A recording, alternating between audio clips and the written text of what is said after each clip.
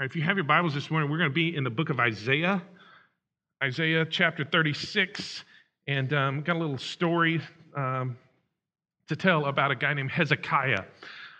Every year, kind of as we start the new year, the first sermon is typically about prayer because we want to think about that and concentrate on that and let our year be marked by that. Boy, this coming year more than ever, for some reason in my heart, it's just one of those things where I'm just kind of locked in going, I need to pray better. I need to pray more. I need to pray with this sense of fervency and this sense of dependence.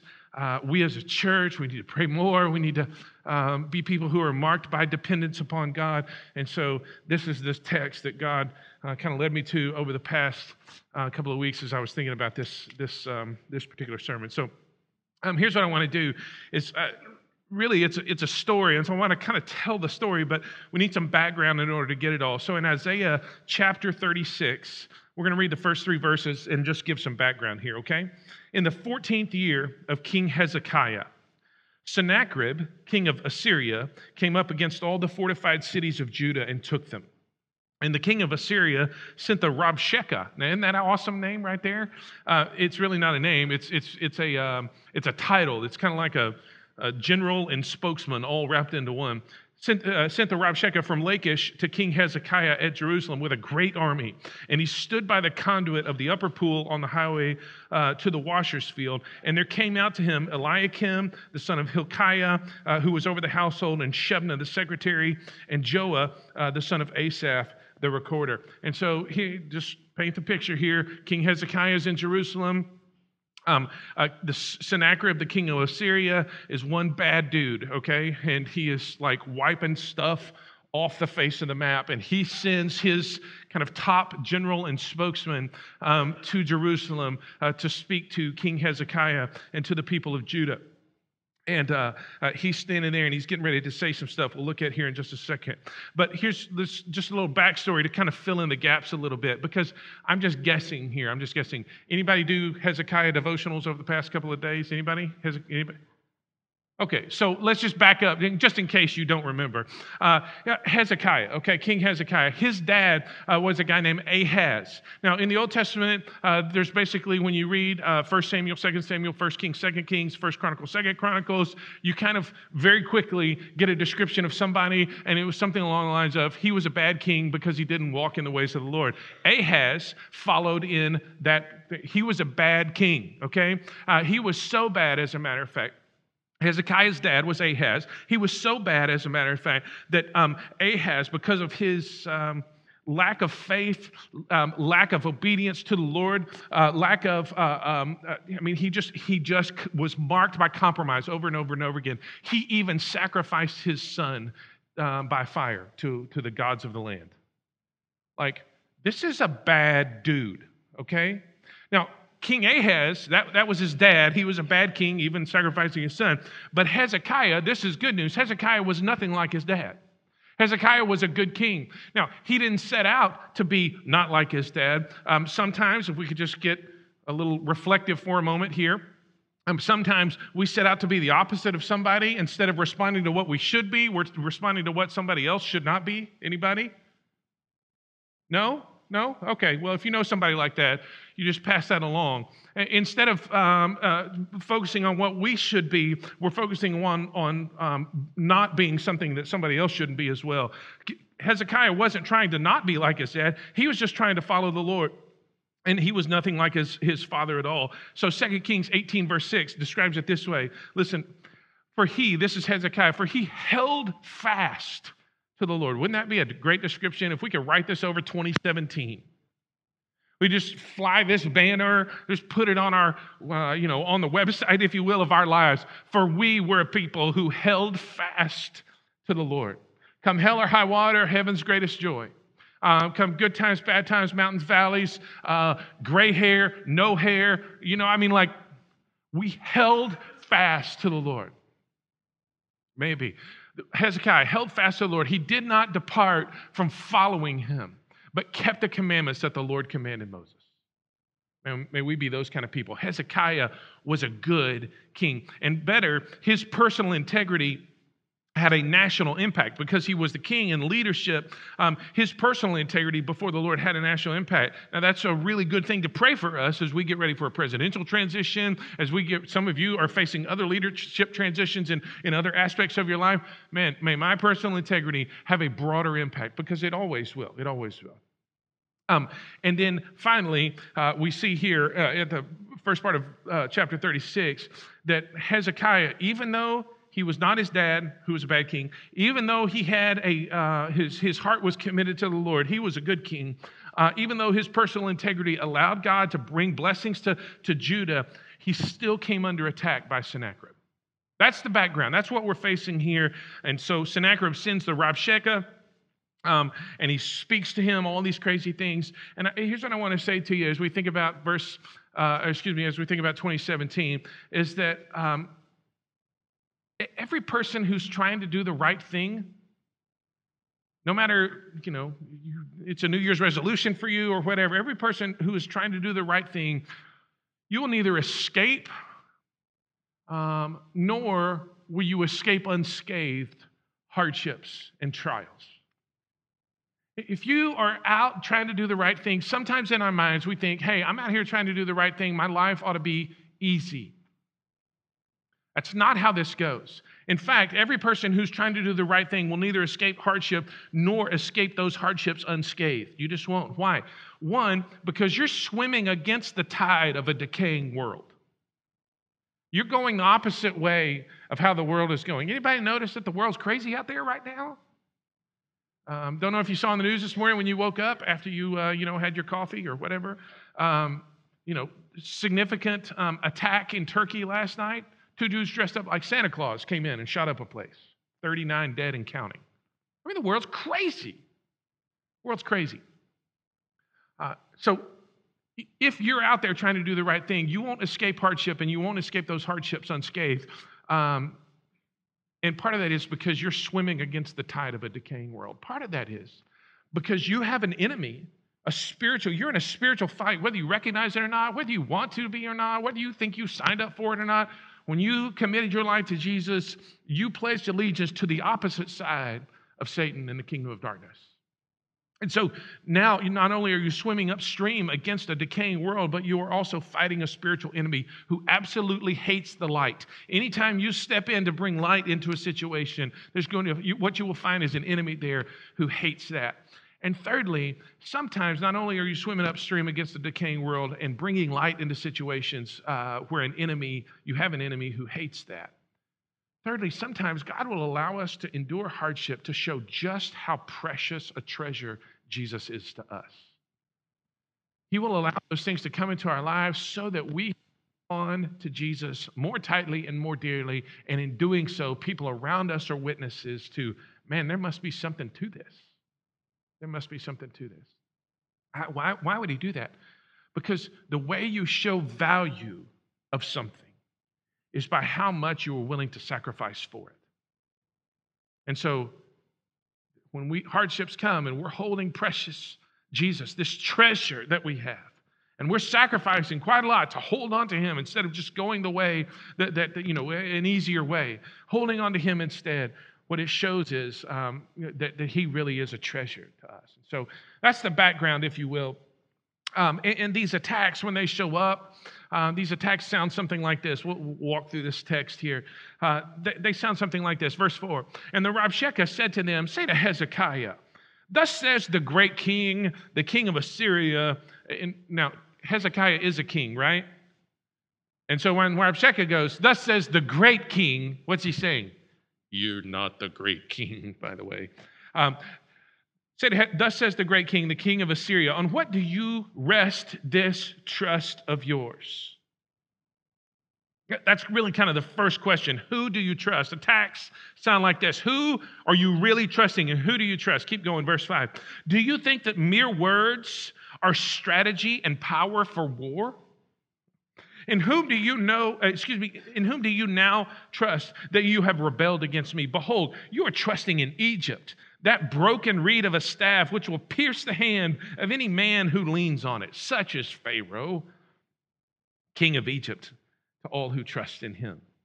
But if you say to me, We trust in the Lord our God.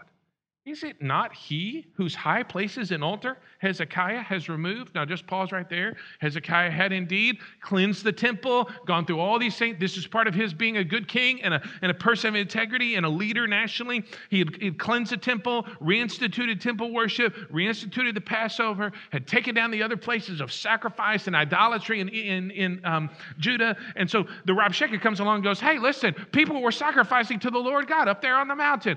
Doing all these things. You took those things away. That's what he's saying.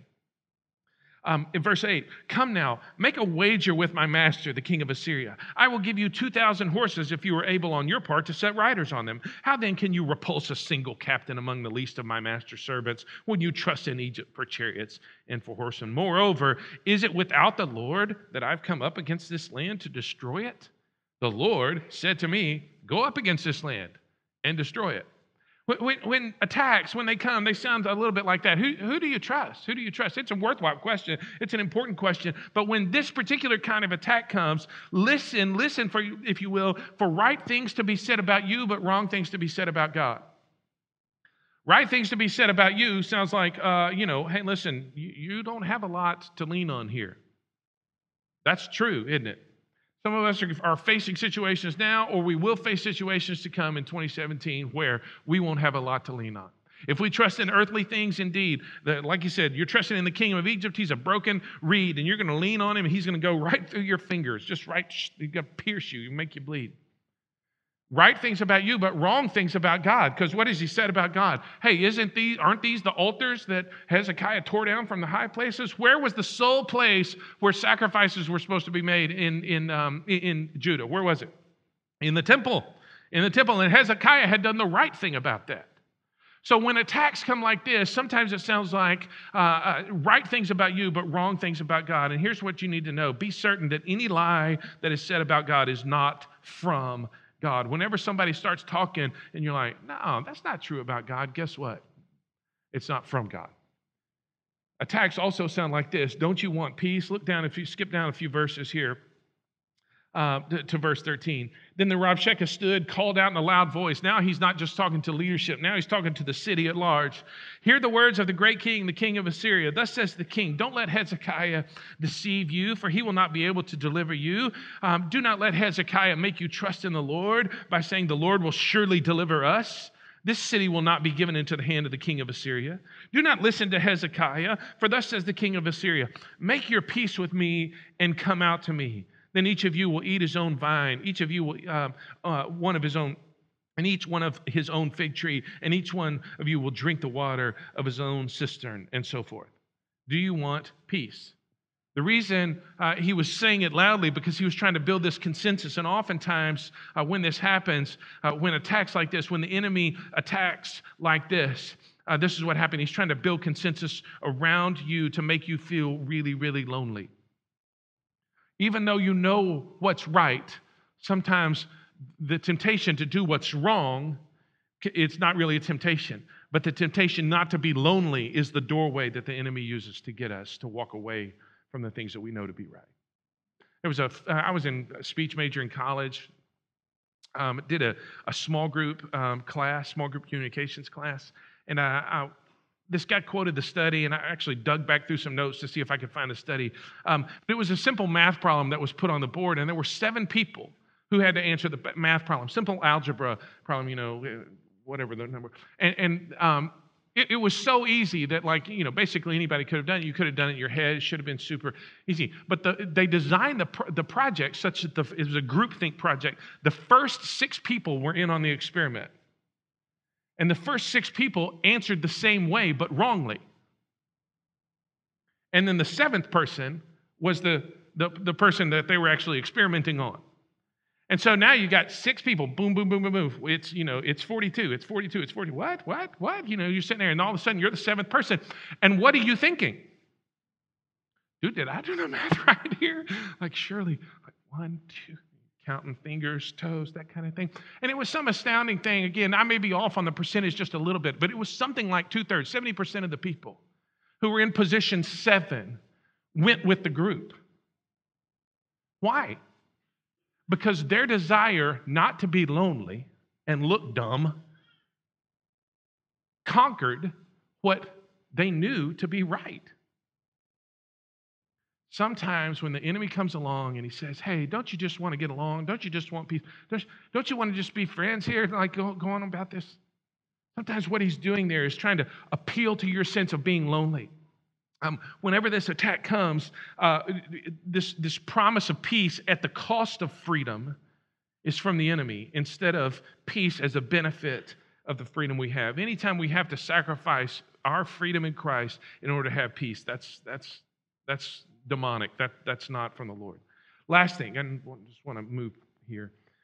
The last attack that comes sounds something like this. So you've got, who do you trust? Don't you want peace? And where is your God? Where's your God? Look at verse, just skip down to chapter 37. Look at verse 10. 37 verse 10. Thus you shall speak to Hezekiah, king of Judah. Don't let your God in whom you trust deceive you by promising that Jerusalem will not be given into the hand of king of Assyria.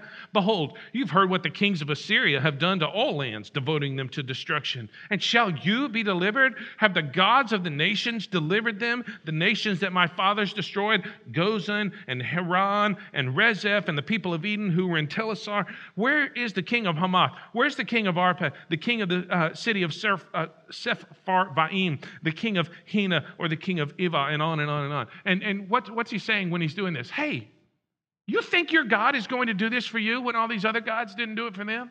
Where is your God? It's the most frontal attack, and it's the attack that the enemy wages and launches against those who are struggling in their faith because they've got other stuff that are going on.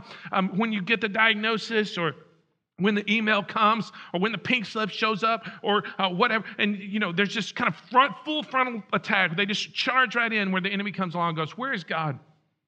I mean, if he were really here, if he were really real, if he were really on your side, if he were really for you, if he were really whatever, don't you think he would do something about this? Don't you think? This last little bit that we read actually came in a letter to Hezekiah. God had orchestrated some events such that the Rabshakeh had been drawn off to deal with another issue, and he sent this letter to Hezekiah saying, hey, Hezekiah, don't you think that you're getting off the hook here? I'm coming back. That's what he said. So he sent this letter. And what did Hezekiah do? I love this. Verse 14. Hezekiah received the letter from the hand of the messengers and read it. And Hezekiah, he didn't ignore it, read it. And Hezekiah went up to the house of the Lord. And you see that next phrase? And spread it before the Lord. I love that. He took the letter and he's like, oh, dude, this is some sort of bad news right here. Okay. Let's go before the Lord and let's just go, all right, God, here it is. I'm just going to spread it before you. Isn't that a great picture? Hezekiah's first response and his best response was prayer.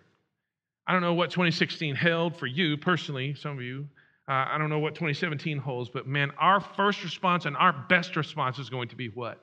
Prayer. And I love this image. I think we're probably just going to dwell on this for a while. We'll even respond differently here in just a moment. But his first response, his best response was prayer. And the first thing that he did was walk into the presence of God and go, hey, God, I'm at a loss to know what to do here. I just spread it out before you because I'm at a loss.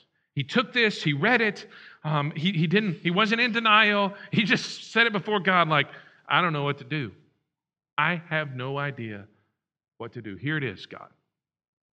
Some of you are in situations like that. Some of you are facing situations like that. And your absolute best response is to take whatever it is and just to set it before God.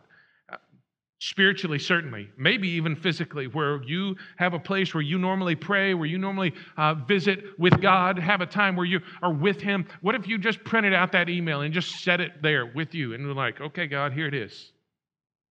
What if you just took that note or whatever and you just set it before God? Okay, God, this is what we need to talk about today. Hey, I'm at a loss to know what to do, and so I'm bringing this before you. Skip down a couple of verses. Well, let's just read on. We're going to stop at verse 17. Verse 15.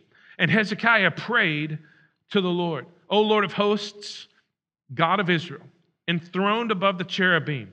You are the God, you alone, of all the kingdoms of the earth. You've made heaven and earth. Verse 17, incline your ear, O Lord, and hear. Open your eyes, O Lord, and see, and hear all the words of Sennacherib, which he has sent to mock the living God. Did you see that? To mock the living God. So when Hezekiah spread out the letter, like, God, I don't know what to do here. I don't know what to do. What he was convinced of was this: God, this is really about you and not me. This is really about you. His prayer sounded something like this. This is about you. Second Chronicles, the retelling of this story in Second Chronicles, chapter 32, verse 17, said, described the letter this way, that Sennacherib had sent this letter via the Rabshakeh to put contempt on the Lord. To cast contempt upon the Lord. So really Hezekiah is going, hey God, listen, I may benefit if you act, but the deal is, this is really about you. Prayer has this incredible way of dethroning us, but also empowering us. I may benefit from God answering in some way, but I'm not going to pretend. I'm not going to pretend that I'm the most important part of this equation when I'm praying here. Who's the most important part of the equation? He is. Thus, Paul comes along in Philippians chapter 1 and says, for me, to live is Christ. To live is Christ. In other words, I'm not the most important person in this equation. Like, I'm putting this before you, God. I'm praying before you, God. I'm setting these things before you, God. And I certainly want you to act, and I want you to, do something here. And I may benefit from that, but I'm not going to pretend that I'm the most important person here. You are. Prayer has this way of dethroning us, and that's a good thing. But not just dethroning us, prayer also has a way of empowering us. Because in prayer, God finds those men and women who are willing to do what no one else will. God, here we are. Now, this is about you. And I just want to set this before you and figure out what needs to be done here. And again, I know some of you have places, situations where you need to set some things before the Lord and say, God, and ultimately this is about you and it's not about me. Last thing, it's under this how he prayed, because he did. His first and best response was prayer. And his prayer sounded something like this: God, would you see, and would you hear, and would you act? So he says, in verse 17 again, incline your ear, O Lord, hear. Open your eyes, O Lord, and see. Hear all the words of Sennacherib, which he has sent to mock the living God. Truly, O Lord, the kings of Assyria have laid waste to all the nations and their lands, and have cast the gods into the fire, for they were no gods, but the work of men's hands, wood and stone. Therefore, they were destroyed. So now, O Lord, save us from his hand, that all the kingdoms of the earth may know that you alone are the Lord. So see, hear, act. God, open your ears, hear what's going on. See what's happening, because they have laid waste to the land. And God, we want you to act in some way. When he prayed, some of what his prayer was motivated by fear. Anybody ever taken anything before to God because of fear? God, I'm really scared. This is what's going on. But his prayer was not only motivated by fear, but also fear of the Lord. That's an important part of this equation. God, you're big. Those things were not gods. You're God. Those things, they could cast into the fire. Nobody's casting you into the fire. So now, God, based upon who you are, would you now act? And he had some specific ways in which he wanted him to do. I am all for praying specifically about these things. He says in verse 20, save us from this guy. Save us from his hand. See, hear, act. But he also surrendered. He also surrendered to God. Remember what he did with the letter? He spread it out before the Lord. He spread it out before the Lord. And if God didn't act in the way that he thought, he was still before the Lord. He was still in the right place. Walking through Target yesterday, 2 days ago, whenever it was, kids in tow, we're going through there because they got gift cards, can't have a gift card and not spend it, that kind of thing. So off we go to Target. Garth Brooks, 10 CD collection or something. It was this massive collection of Garth Brooks, right? And, Jenny and I, as we were walking by, we were like, hey, I remember that kind of thing. I remember that song. One of the songs was Unanswered Prayer. Anybody remember Garth Brooks' Unanswered Prayer? The line, sometimes I thank God for unanswered prayer. And it struck me when I was thinking about this, like the most important unanswered prayer. See, I mean, Hezekiah, he laid it out before God, but he also surrendered, going, God, you know what's best. And the most important unanswered prayer was a prayer that went unanswered in the Garden of Gethsemane. Father, if there's any way that this cup can pass from me, man, that's what I want. Nevertheless, not my will, but yours be done. Surrender has to be a part of prayer. We have to spread ourselves out, not just our situation, but ourselves out. We have to spread ourselves out before God to say, God, would you please do something? Would you please do something? And I'm giving my life to you. I'm giving the situation to you, but here I am. I want you to see. I want you to hear. And God, I want you to act, but I'm also surrendering to you. This is great. Then we're done. Look at verse 21. Then Isaiah, the son of Amoz, sent to Hezekiah, saying this, thus says the Lord, the God of Israel. Don't miss this. Thus says the Lord, the God of Israel, because you have prayed to me concerning Sennacherib, king of Assyria. This is the word that the Lord has spoken concerning him. And he goes on to talk about how God is going to bring Sennacherib to an end. Why? Because he prayed. Some people get lost, and it's a good philosophical thing when you're up way too late at night. Like, it's a good philosophy thing. Well, would God have done if I wouldn't have prayed? Here's the thing. The Bible doesn't even address that. You know why? Because the Bible expects us to pray, and when we pray, what happens? God does some stuff. That's how it works. I mean, very clearly right here. Like, he prayed, and it's precisely because he prayed. Thus says the Lord, the God of Israel, because you've prayed to me, I'm going to do this. When we pray, God moves. That's how it works. So let's be people who pray. God, I'm not the most important part of this. I'm spreading it out before you, and I know I'm not the most important part, but would you see, would you hear, and would you act, and I'm giving myself to you. And so before we go to communion, and we will here in just a moment, here's what I want to do. It's a different kind of day, a different kind of invitation, a different kind of moment right now. If you've got some stuff in your life that maybe you need to take your letter from Sennacherib and just spread it before the Lord. In just a moment, we'll all stand together, and I'm just going to invite you forward. You can line up here. You can go kneel. If you need to sit, you can sit. If you need to stand, you can stand. We're just going to line up right here, and then we collectively will pray and just put these things before God. And when we put these things before God, we'll trust that he will see, he will hear, and he will act. So if you need to get settled, put some stuff up. I'm going to invite the guys back up to come lead us in a song as we do so. If you got things you need to fold up, go ahead and put them where they go. And then let's all stand together. And if you need to set something before the Lord, you come forward right now. We won't, if you need to bring somebody with you, that's fine too. This isn't part of our Sunday morning stuff typically, but I'm pressed by this. If you need to come, just as I said, you can come and kneel, you can come and stand, sit, whatever you need to do. Some of you have health things, some of you have spiritual things, some of you are praying for friends. Whatever it is, you make your way forward right now. There's no shame, no embarrassment. We're all carrying something.